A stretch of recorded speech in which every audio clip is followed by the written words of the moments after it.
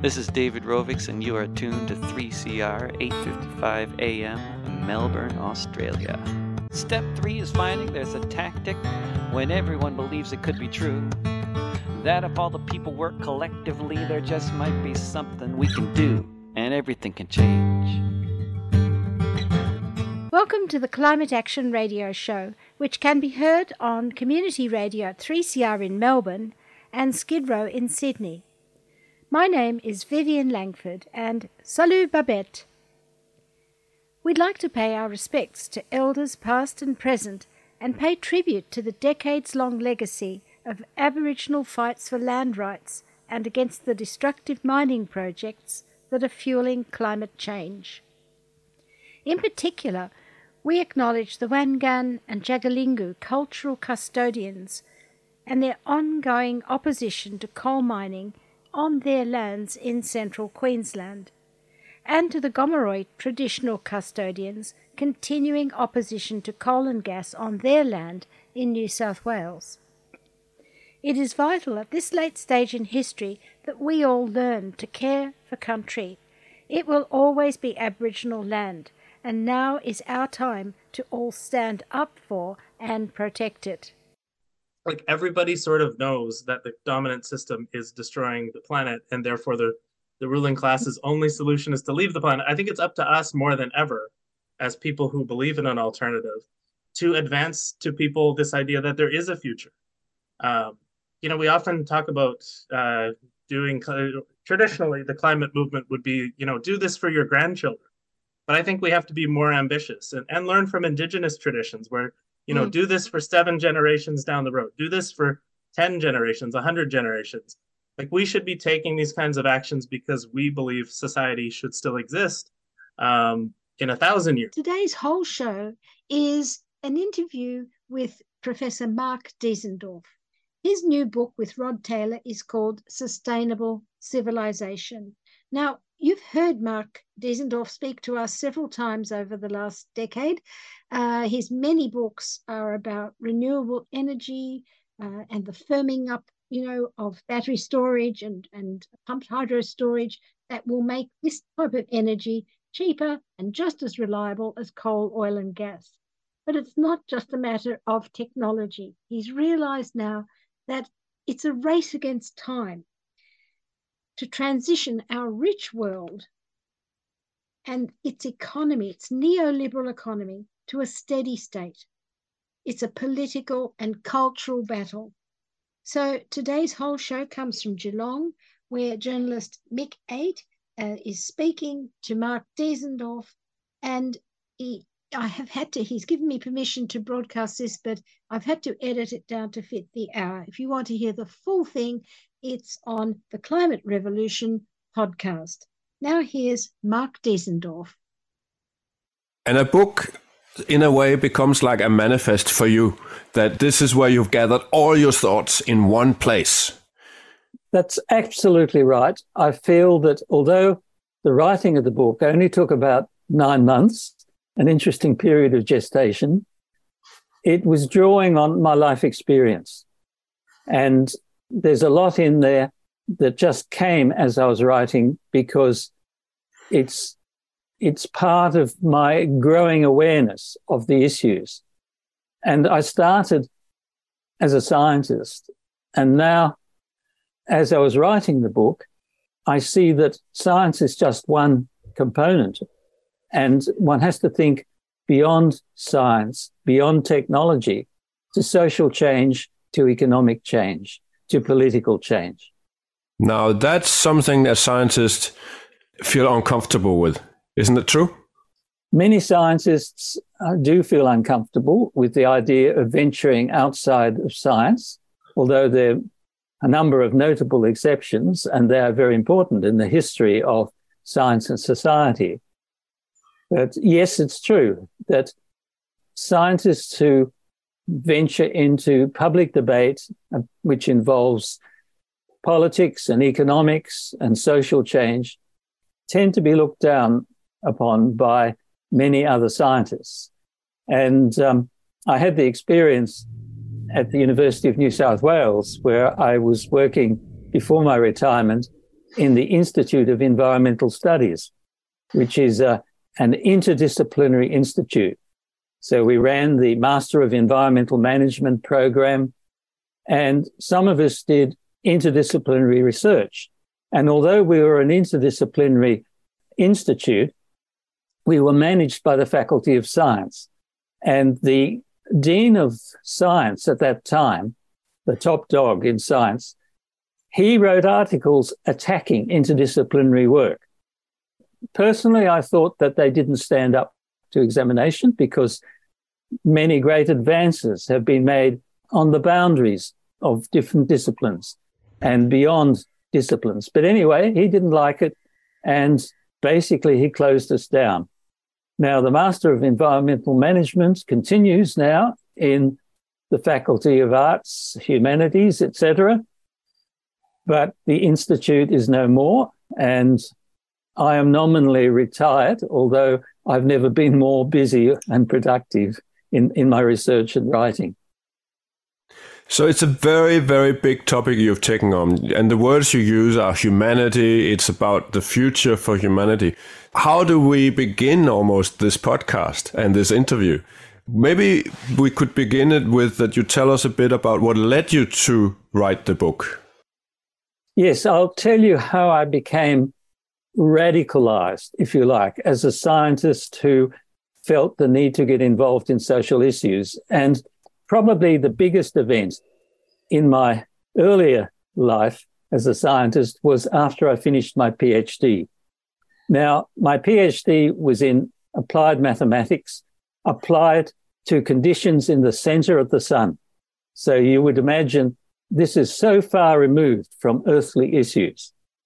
Anyway, I completed my PhD and was traveling to London to take up a postdoctoral position. And I stopped over in San Francisco to meet one of the scientists who had worked in the field of my PhD. And he was at the University of California, Berkeley, but I was also aware that he worked at a government institution called the Livermore National Laboratory. Anyway, I came to his lab at University of California, Berkeley, and he welcomed me and he congratulated me upon my thesis. And then he said, "My colleagues at Livermore are using your calculations to improve their designs of the hydrogen bomb." Now, that was a bombshell for me because I thought that with my astrophysical work, I was far removed from such earthly considerations. And I knew at once that I did not want to do research for the military. And subsequently, when I thought about it, I didn't really want to do research. I didn't want to do science for big business either. I wanted to do science for the people. So when I arrived in London, they were just setting up the British Society for Social Responsibility in Science. And I immediately joined it. I listened open-mouthed to some of the great scientists and thinkers who founded the British Society for Social Responsibility in Science. They were Nobel Prize winners. And I didn't really participate much. I just sat there listening open-mouthed. But when I returned to Australia to take up a fellowship at the Australian National University several years later, I found there was a Society for Social Responsibility in Science in Canberra. And it was basically set up as a voice for CSRO scientists who felt constrained about speaking up about science and society issues. And because my position was at ANU, I was safer than the CSRO people, so they made me secretary. And before I knew it, although I was just a young scientist, I was speaking out to the public on issues like the French testing nuclear weapons in the Pacific, in the atmosphere at the time, and many other science and society issues. And so I guess I became radicalized, and in parallel with my academic work at ANU and indeed later in CSIRO, I was also working on the side as a campaigner on the environment and subsequently on social justice. So that's a sort of history of the transformation of the young scientist to try to come to grips with the much broader issues that we're facing. And then you went into renewable energy in particular. I remember we invited you to speak some years ago here in Geelong when we were advocating for, and this was leading up to an election, by the way, we were advocating for that we should go green, and you came like a spokesperson for that idea. That's right. And at the University of New South Wales, before I retired, I was working with a group of electrical engineers, electric power engineers, and we were building computer models of the Australian national electricity market running on 100% renewable energy.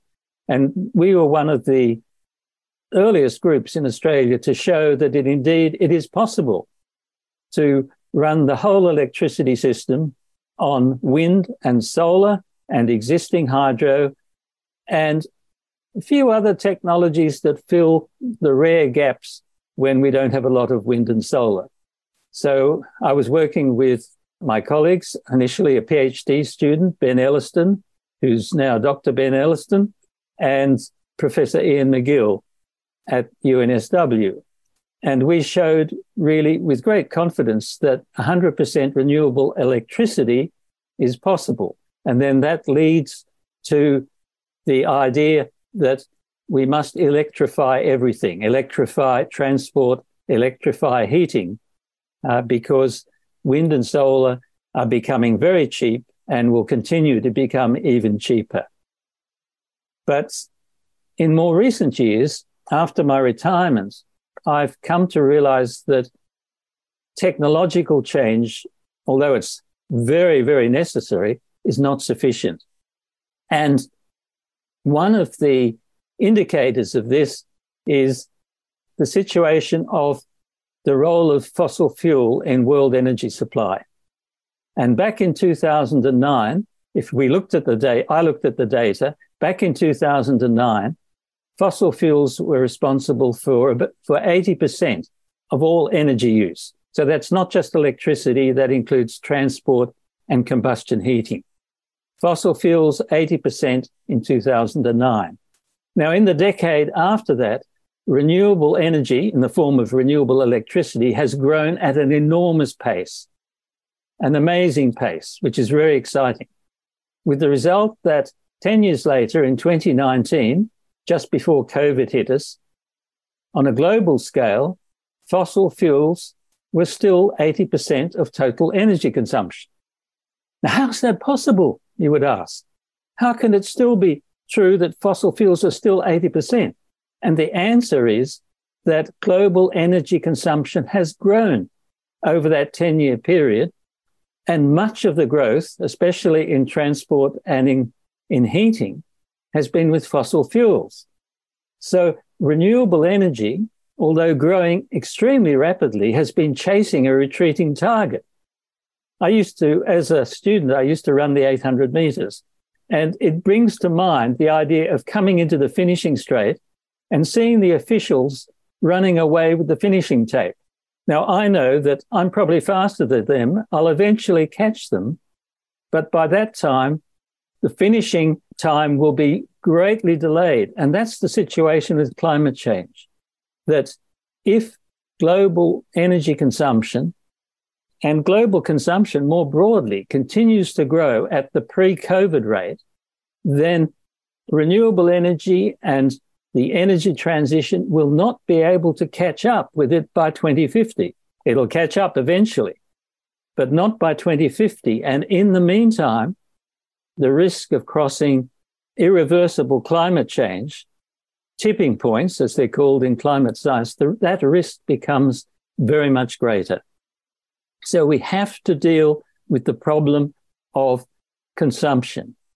We have to deal with the neoliberal economics notion that we can have endless growth on a finite planet. Because continuing economic growth inevitably means there will be some continuing growth in energy consumption, even if a lot of the economy is greened considerably. There's always, even if if we expand education, we still have to build new school buildings and equipment and so on. Similarly with health, the energy consumption will be much less than expanding air transport or something like that, but energy consumption will still increase. And so we have to actually deal with consumption, global consumption, and because the poorer countries still need considerable further development, that means that the rich countries are going to have to cease growing their consumption. They're going to have to transition to what we call a steady state economy.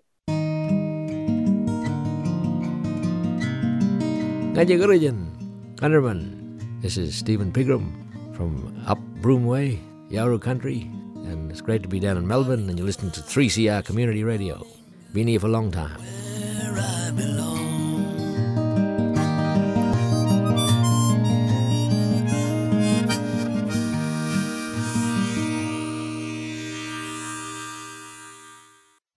You're listening to Radio 3CR, and this is Dr. Mark Diesendorf talking to Mik Aidt about sustainable civilization. What we have seen in just the last months is that climate is coming in fast and actually destroying and tearing apart a lot of what, that economy that you are talking about is being destroyed. Look at what happened in Beijing, where you see piles of cars in the flooding, all the destruction and losses, not just of economy, but of human lives. That's right. And that raises the question, why are governments still at best half-hearted about dealing with this problem, the problem of climate change and the other related problems? There are many serious environmental threats right now: loss of biological diversity, fresh water, excessive extraction of fresh water and groundwater, chemicals in the environment, land use destruction, soil, loss of soils, it goes on and on. So the question that we have to deal with, and we try to deal with in the book, is what are the driving forces that are stopping governments from acting really effectively to deal with these problems, these existential problems. And we argue that the key problem is the capture of nation states by vested interests. I mean, it's pretty obvious when we look at the fossil fuel area, when our politicians bring a lump of coal into Parliament House and worship it effectively. And incidentally, that lump of coal was provided by the Minerals Council of Australia, one of the big fossil fuel lobbies in Australia. And before giving it to the politicians, they lacquered it so that the politicians wouldn't get their hands dirty. This is coal. Don't be afraid. Don't be scared. So we argue that it is not sufficient for the community organisations and academics and politicians to just address the specific issues like energy and deforestation and loss of soils and loss of fresh water, and going into the social areas, poverty, social injustice, and peace, war and peace. It's not sufficient. It's necessary, but not sufficient to deal with the individual issues. And we argue we have to tackle the driving forces. And one of the main driving forces, we argue, is state capture, the capture of the nation state, the governments, the oppositions, the public service, the police, the military of a nation or of a region or of a state by vested interests. And this is widespread. It isn't limited to climate and fossil fuels. You look at the role of the weapons industry in Australia, for example. The body that is supposed to give objective advice to the Australian government on defence is the Australian Strategic Policy Institute, ASPI. But it is funded by the United States government, as well as the Australian government, and the weapons industries. It is not objective. it suffers from a conflict of interest. Even the ABC interviews it as if it's some kind of objective organization. One could add the recent scandal, the revelation in the Washington Post that the Australian Defence Department has been advised since 2015 by a group of retired United States admirals who were employed by the Defence Department, and some of them may well still be employed, to advise the Defence Department on naval technologies and ships. So is it a coincidence that the Australian government cancelled its agreement for diesel-powered submarines with France and switched to nuclear-powered submarines provided by the US and possibly also by the United Kingdom? The government was being advised by the US military-industrial complex, in effect. So state capture is one of the key things that we have to address, and we can address it because their tools are very obvious, and those tools have been exposed recently in the scandals about consultancies to the federal government. One of the tools is revolving jobs. There's an intimate relationship in employment between the vested interests and the politicians and the political advisors and the public service on the other hand. And there's a regular movement of jobs between both. We see that in the energy sector. The chief of staff of our previous Prime Minister, Scott Morrison, came directly from the Minerals Council of Australia. And one of his senior advisors also came from the Minerals Council of Australia. And we see it now gradually being exposed with the big consultancies who employ people coming from the public service and also embed their own people in the public service. So it's not surprising that they get the main jobs. So state capture is really important. Revolving door jobs is one of their tools, and we can control that if we have the political will. Political donations is another tool that we can, in principle, control much more tightly.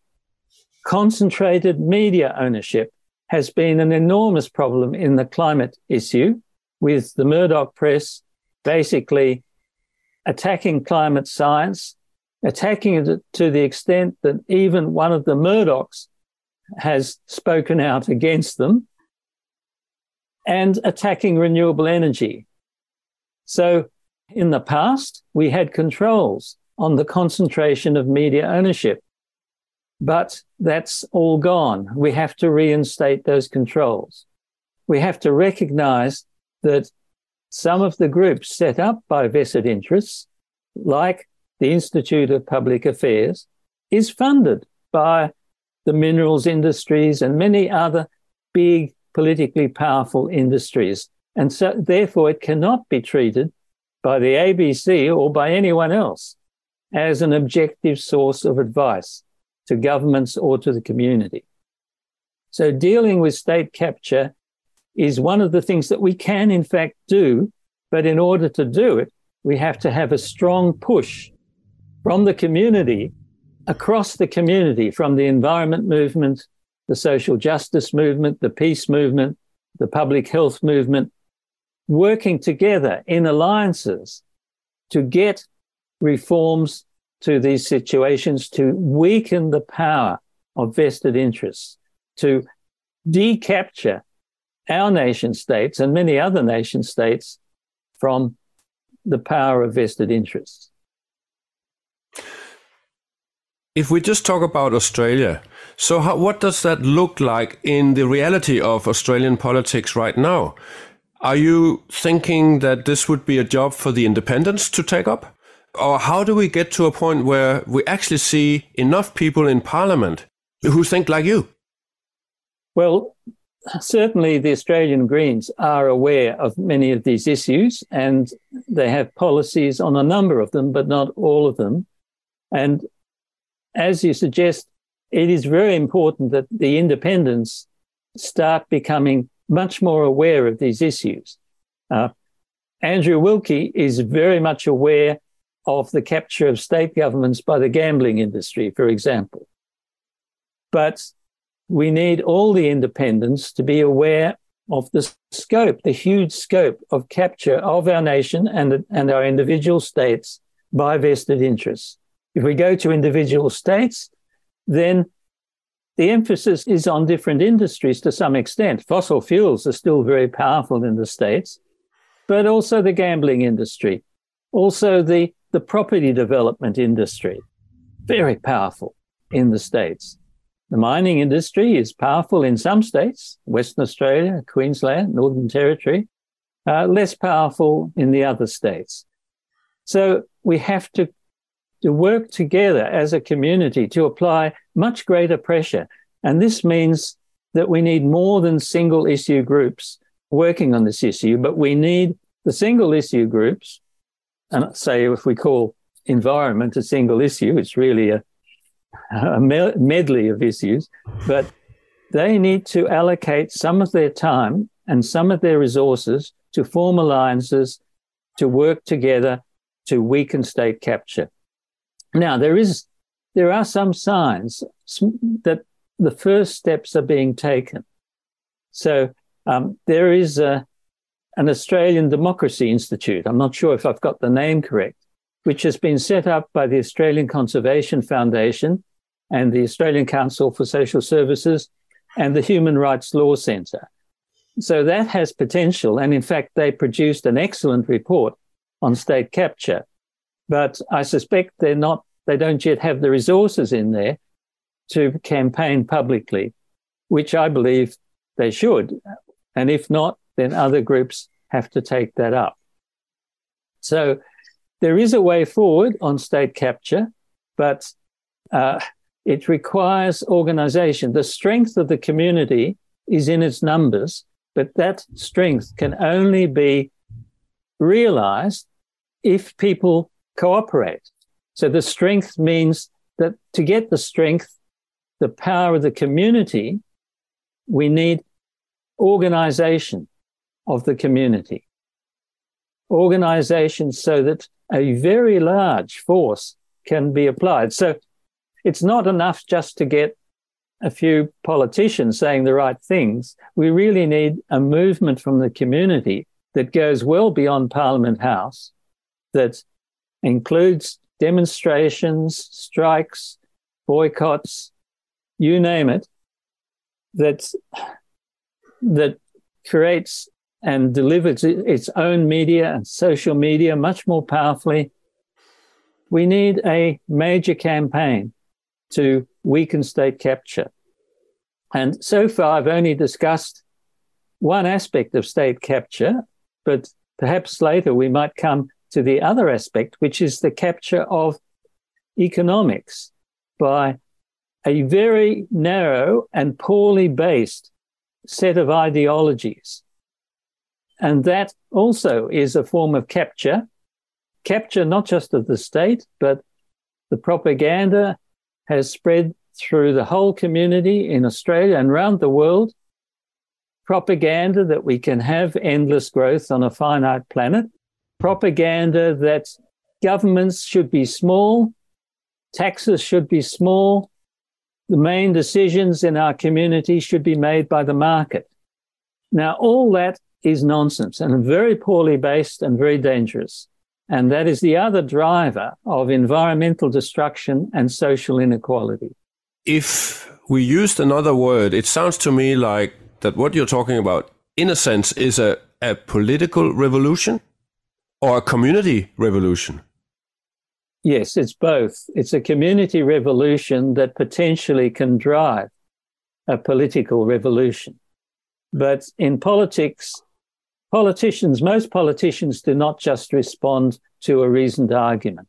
There has to be force, pressure behind it from the community, telling them that they will lose seats and they will lose votes if they don't actually act. President Franklin D. Roosevelt is supposed to have told a group of, a delegation of people that were lobbying him, okay, You've convinced me. Now get out there and make me do it. I think that shows a real recognition of the realities of politics, that without very strong pressure from the community, and it has to be very strong, at best we will get a few political gestures. So we have the current situation that the present government, in terms of climate, a vast improvement over the coalition government. The present government is putting some resources into renewable energy. But at the same time, it is supporting the development of coal fields and gas fields and the export of coal and gas. It's not going to work that way. That kind of politics where you do a bit of both is going to lead and is leading to disaster. Disasters that we are seeing this year in the Northern Hemisphere and could well see again in our coming summer in the Southern Hemisphere. We're talking about ecological thinning and subsidised logging, but we basically mean the same things, don't we, here? Wherever there are chemical corporations around the world, they're constantly trying to chip away at regulations. Earth Matters, bringing you environmental and social justice stories, from developments in government and industry to the campaigns and communities that are standing up to them. Earth Matters plays at 11 a.m. Sunday and 6:30 a.m. Wednesday. Turn your dial to 855 a.m. or listen online at 3cr.org.au. While the headlines have subsided, the nuclear power plant is still not under control, with the spent fuel rods removed from only 1 out of 4 reactors. Law needs to change so that our rights can be recognised, so that decisions in relation to the use and exploitation of our lands is ours.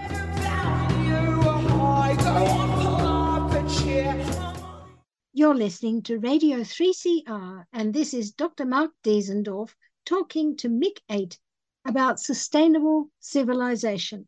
You've made me very curious now about your book, because you talk about something here that's very close to my heart. Could that book then be what ignites that revolution we talked about? Tell me about the content of your book. Let's hear what's in the book. Okay, so the early part of the book, the first 2 chapters talk about the issues. Obviously, the environmental threats, the threats to inequality, social inequality and social injustice. And then we write about where we want to go. What do we mean by sustainable civilization? And what we do mean is one that is both ecologically sustainable and socially just and peaceful. It's a big ask. Then we have a major chapter on energy. I guess that's my particular field. And it discusses how we can make the energy transition. It shows that we have most of the technologies that we need. It shows that the main barriers are non-technical.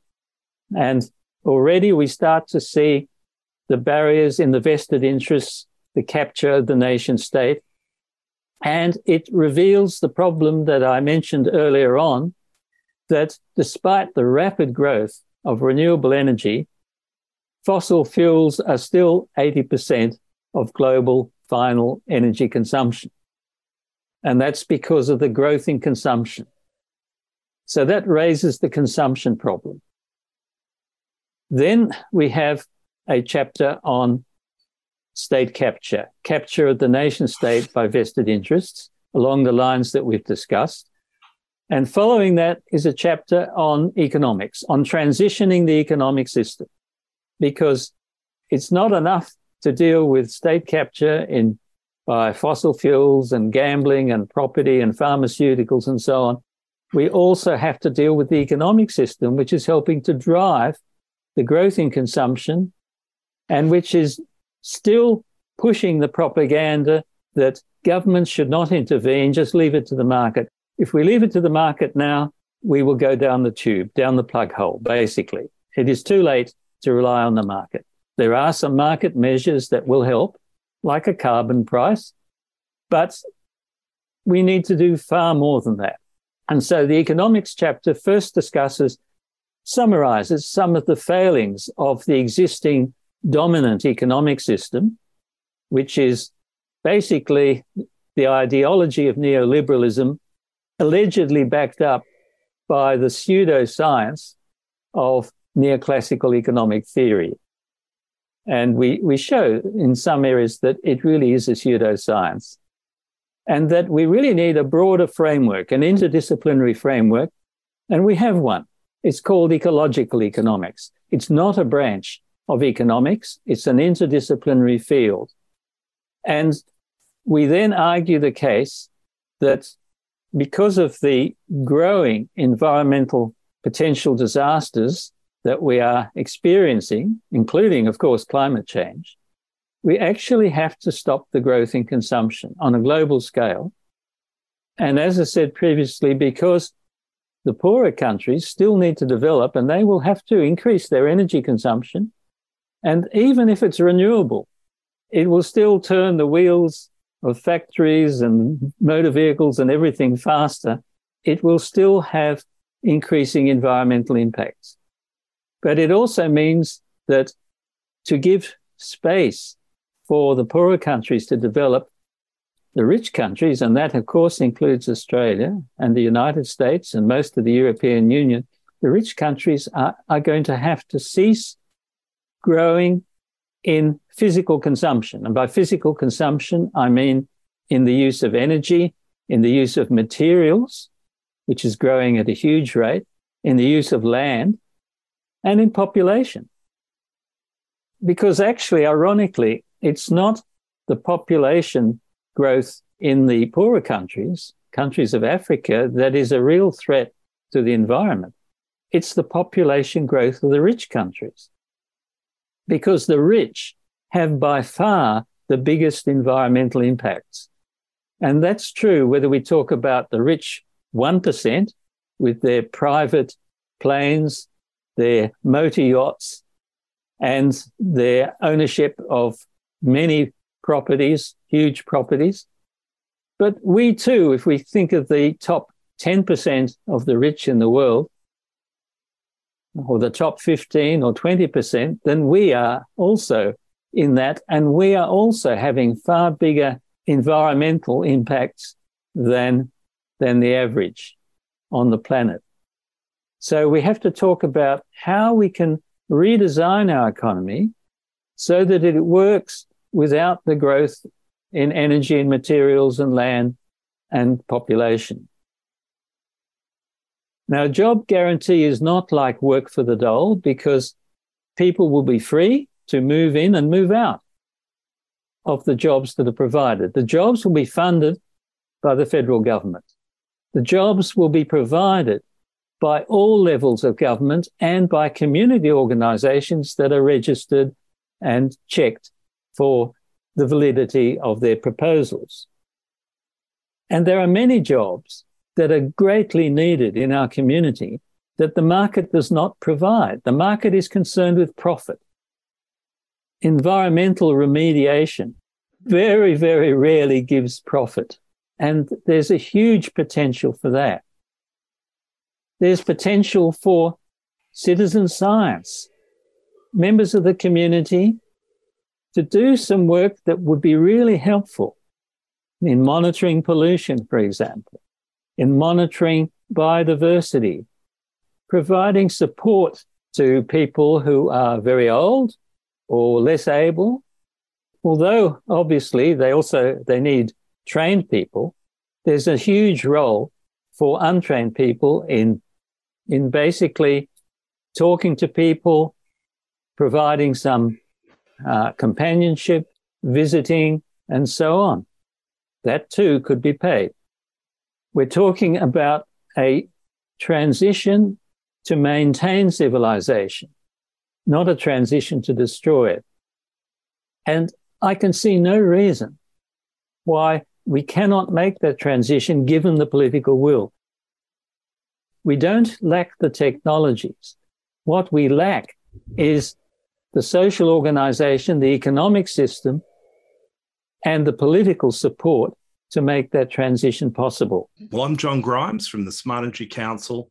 I'm here to say that community radio 3CR. What an awesome role you play in getting the truth out to people who need to know at a counterpoint to the mainstream media. Keep up the great work. You're listening to Radio 3CR, and this is Dr. Mark Diesendorf talking to Mik Aidt about sustainable civilization. What we lack is examples, isn't it? Is there anywhere in the world where this is actually, the system you're talking about, that is actually in place? On a small scale, scattered around the world, there are communities. We can go from the scale of community renewable energy projects. I have to declare an interest. I have shares in the Hepburn Wind Farm and several community solar projects.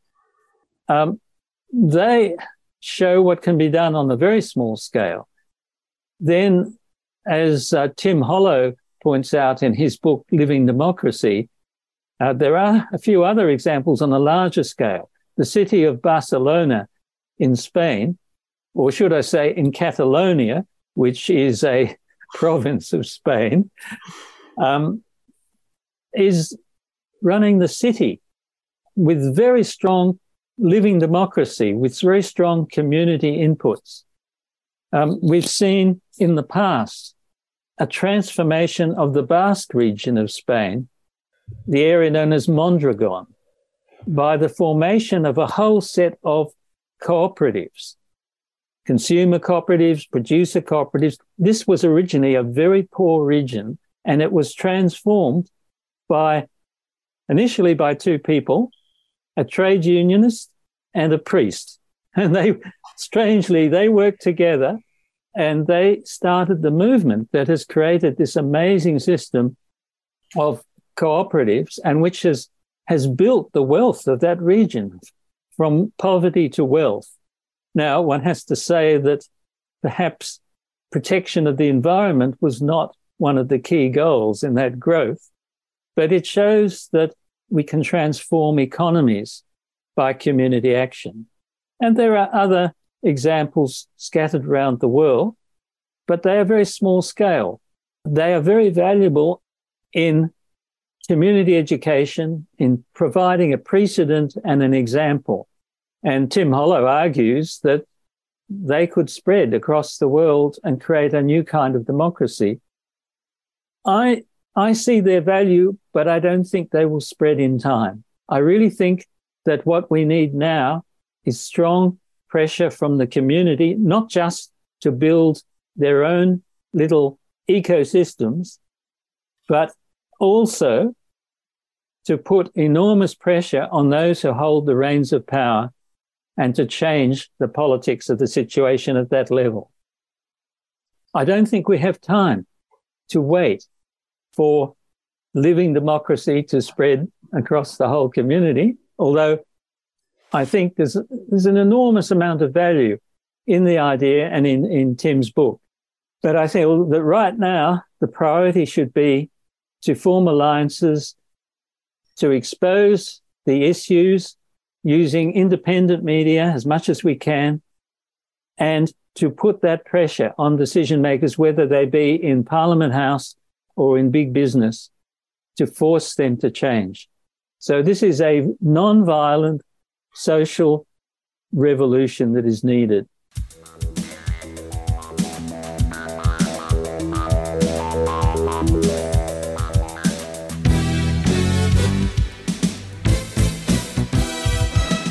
Hi, I'm Jeffrey. I'm Alphonse. I'm Erwin. And we are from the Voice of West Papua. Tuesday 6:30 until 7:30 p.m. News and music from West Papua.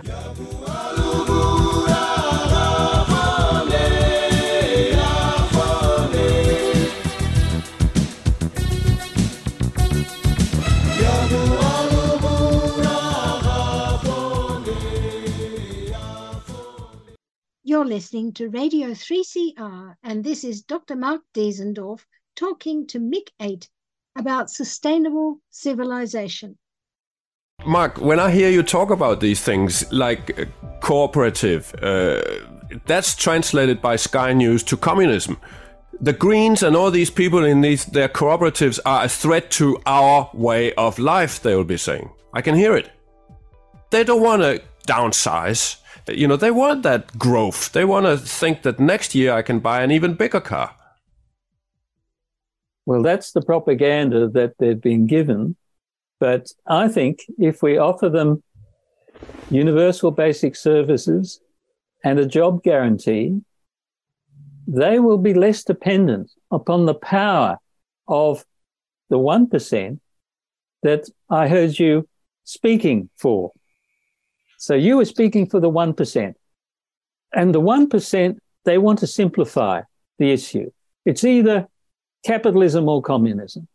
Well, that's nonsense. There's plenty in between. There's a huge range of potential societies and political systems, not just two alternatives. And as it happens, it could be argued anyway, we haven't really seen true communism. We've seen a dictatorship of Stalin, which was horrific. And many of the people who joined the Communist Party in Australia at that time, following the ideal of communism, when I think it was Gorbachev revealed the crimes of Stalin, they were horrified and they left the party. So we're not talking about communism versus capitalism. In the kind of society that we envisage in the book, markets will still exist, but the difference will be that they will exist in a system where so-called economic efficiency is not the main goal, but environmental protection and social justice are the primary goals. And efficiency comes after environmental protection and social justice. So we're not trying to abolish markets. We're not envisaging a communist system. We're envisaging an improvement, a great improvement in the existing system, which means that it might survive for a few thousand years. Instead of what we're looking at now, it's rather doubtful that it will survive for the rest of this century even. So that, I guess that's the first answer, that the oversimplifications are really useless. There's a wide range of possible societies, economies, and political systems that would satisfy our path to a sustainable civilization. There's not one pathway. The problem is that all of the pathways, if they're serious ones, are pretty rocky and thorny. And difficult to sell. And I guess that becomes the really key point here is, how do we sell your story? Well, I think one of the issues is getting the message out, as you say. And so far, I have not managed even to get any discussion on the ABC, although I've tried very hard and continue to do so. So getting the message out is important, but our book is not the only book. So there's some very good books. I've mentioned Tim Hollow's book. Jason Hickel is one of the world leaders in this discussion of transitioning to a sustainable society, economy, and political system. And he puts more emphasis on destroying capitalism. And there's no doubt I would agree with much of what he says about the destructive role of capitalism, but I don't think it's likely that it will fall over overnight. What I do think is likely, very likely, is that we can push over neoliberalism, because neoliberalism, with its emphasis on decisions by the market, small government, low taxes and all that, neoliberalism has failed on many occasions now, but particularly in two recent occasions, the global financial crisis and the economic recovery from the COVID pandemic. And in each case, governments had to give up on leaving it to the market. They had to intervene. They had to create, in Australia, they created hundreds of billions of dollars. They basically created the money to keep the economy going through the pandemic. And they had similar actions during the global financial crisis, which totally violate the so-called principles of neoliberalism. But then, much to my annoyance, they announced, of course, after the problem is over, we'll go back to the old system. Well, no, they're not. They're not going to, because neoliberalism is now being challenged and attacked all around the world as being totally inadequate for dealing with the problems that we are facing. So we can knock over neoliberalism. And then the next step is we have to deal with the arguments that neoliberalism is supposed to be based on neoclassical economic theory, which is supposed to be a science. Well, I'm a member of an international research group of scientists and economists that are working on what I see as a kind of a follow-up to the book. And we are examining the foundations of neoclassical economics very critically. And what we find is that it does not, by any stretch of the imagination, satisfy the requirements of a true science.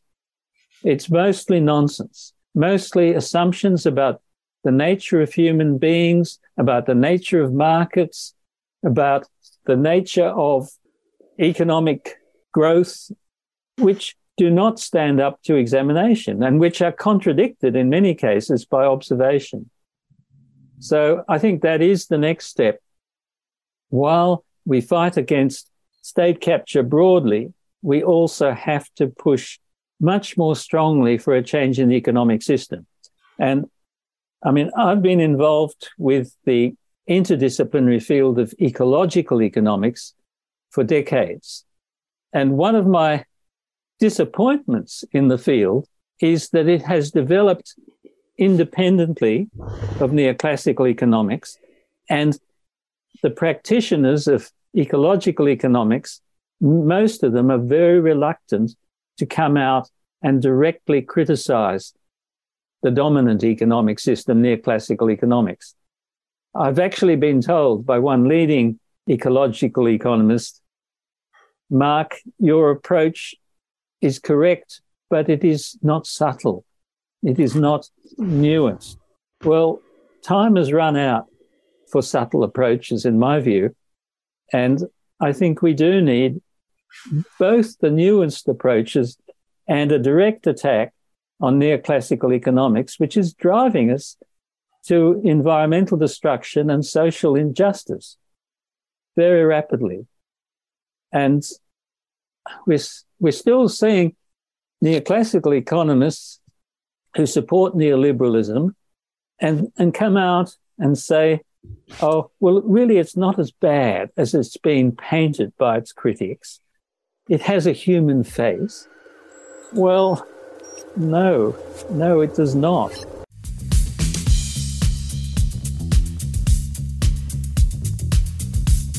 We have a right to be in public space, undertaking political activity. That is not something that people should be telling us that we can't do. Multiple actions rolling over months and years and create huge sustained pressure of social change. And what we're seeing around the country right now is increasing repression of protest. Protest works.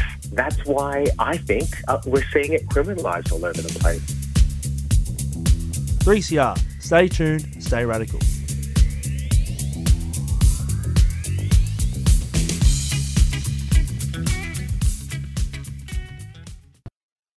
You're listening to Radio 3CR, and this is Dr. Mark Diesendorf talking to Mik Aidt about sustainable civilization. You can imagine the Titanic was unsinkable like the present civilization. It was told that it was the latest and the best. The captain was under pressure from the owners to travel as fast as possible through the iceberg field, despite the risks that had been identified, and disaster struck. And the interesting thing is that most of the deaths occurred in the poorest people on the ship, those who are in the bottom of the ship. As you can imagine, very few of them survived. And the least deaths occurred in the richest people who are on the top of the ship, and many managed to escape and survive. Well, I strongly recommend that interested people go to the website of the book, which is Sustainable Civilization, one word, sustainablecivilization.com.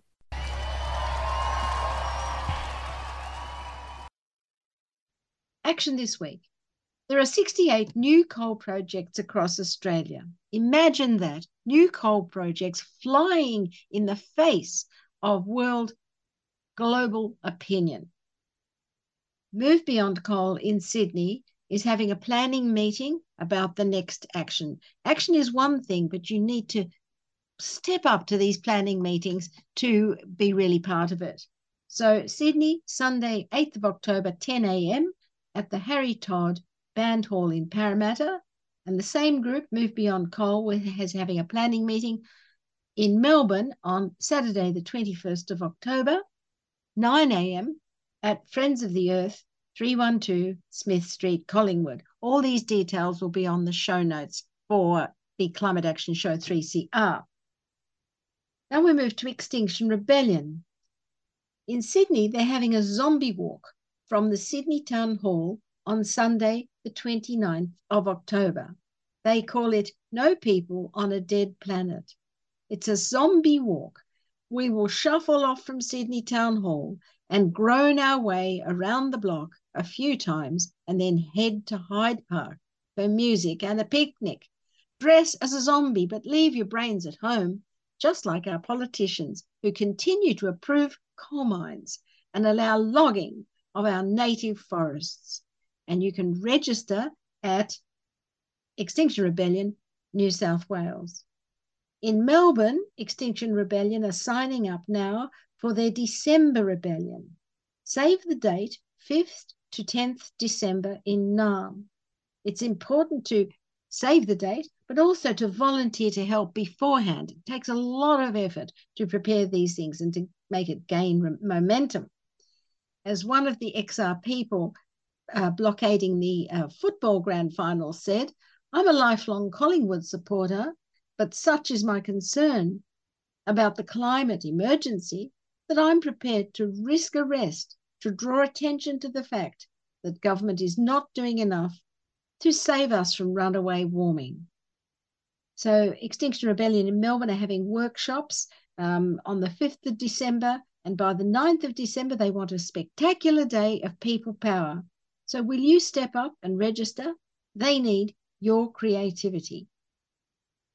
And now the School Strike for Climate.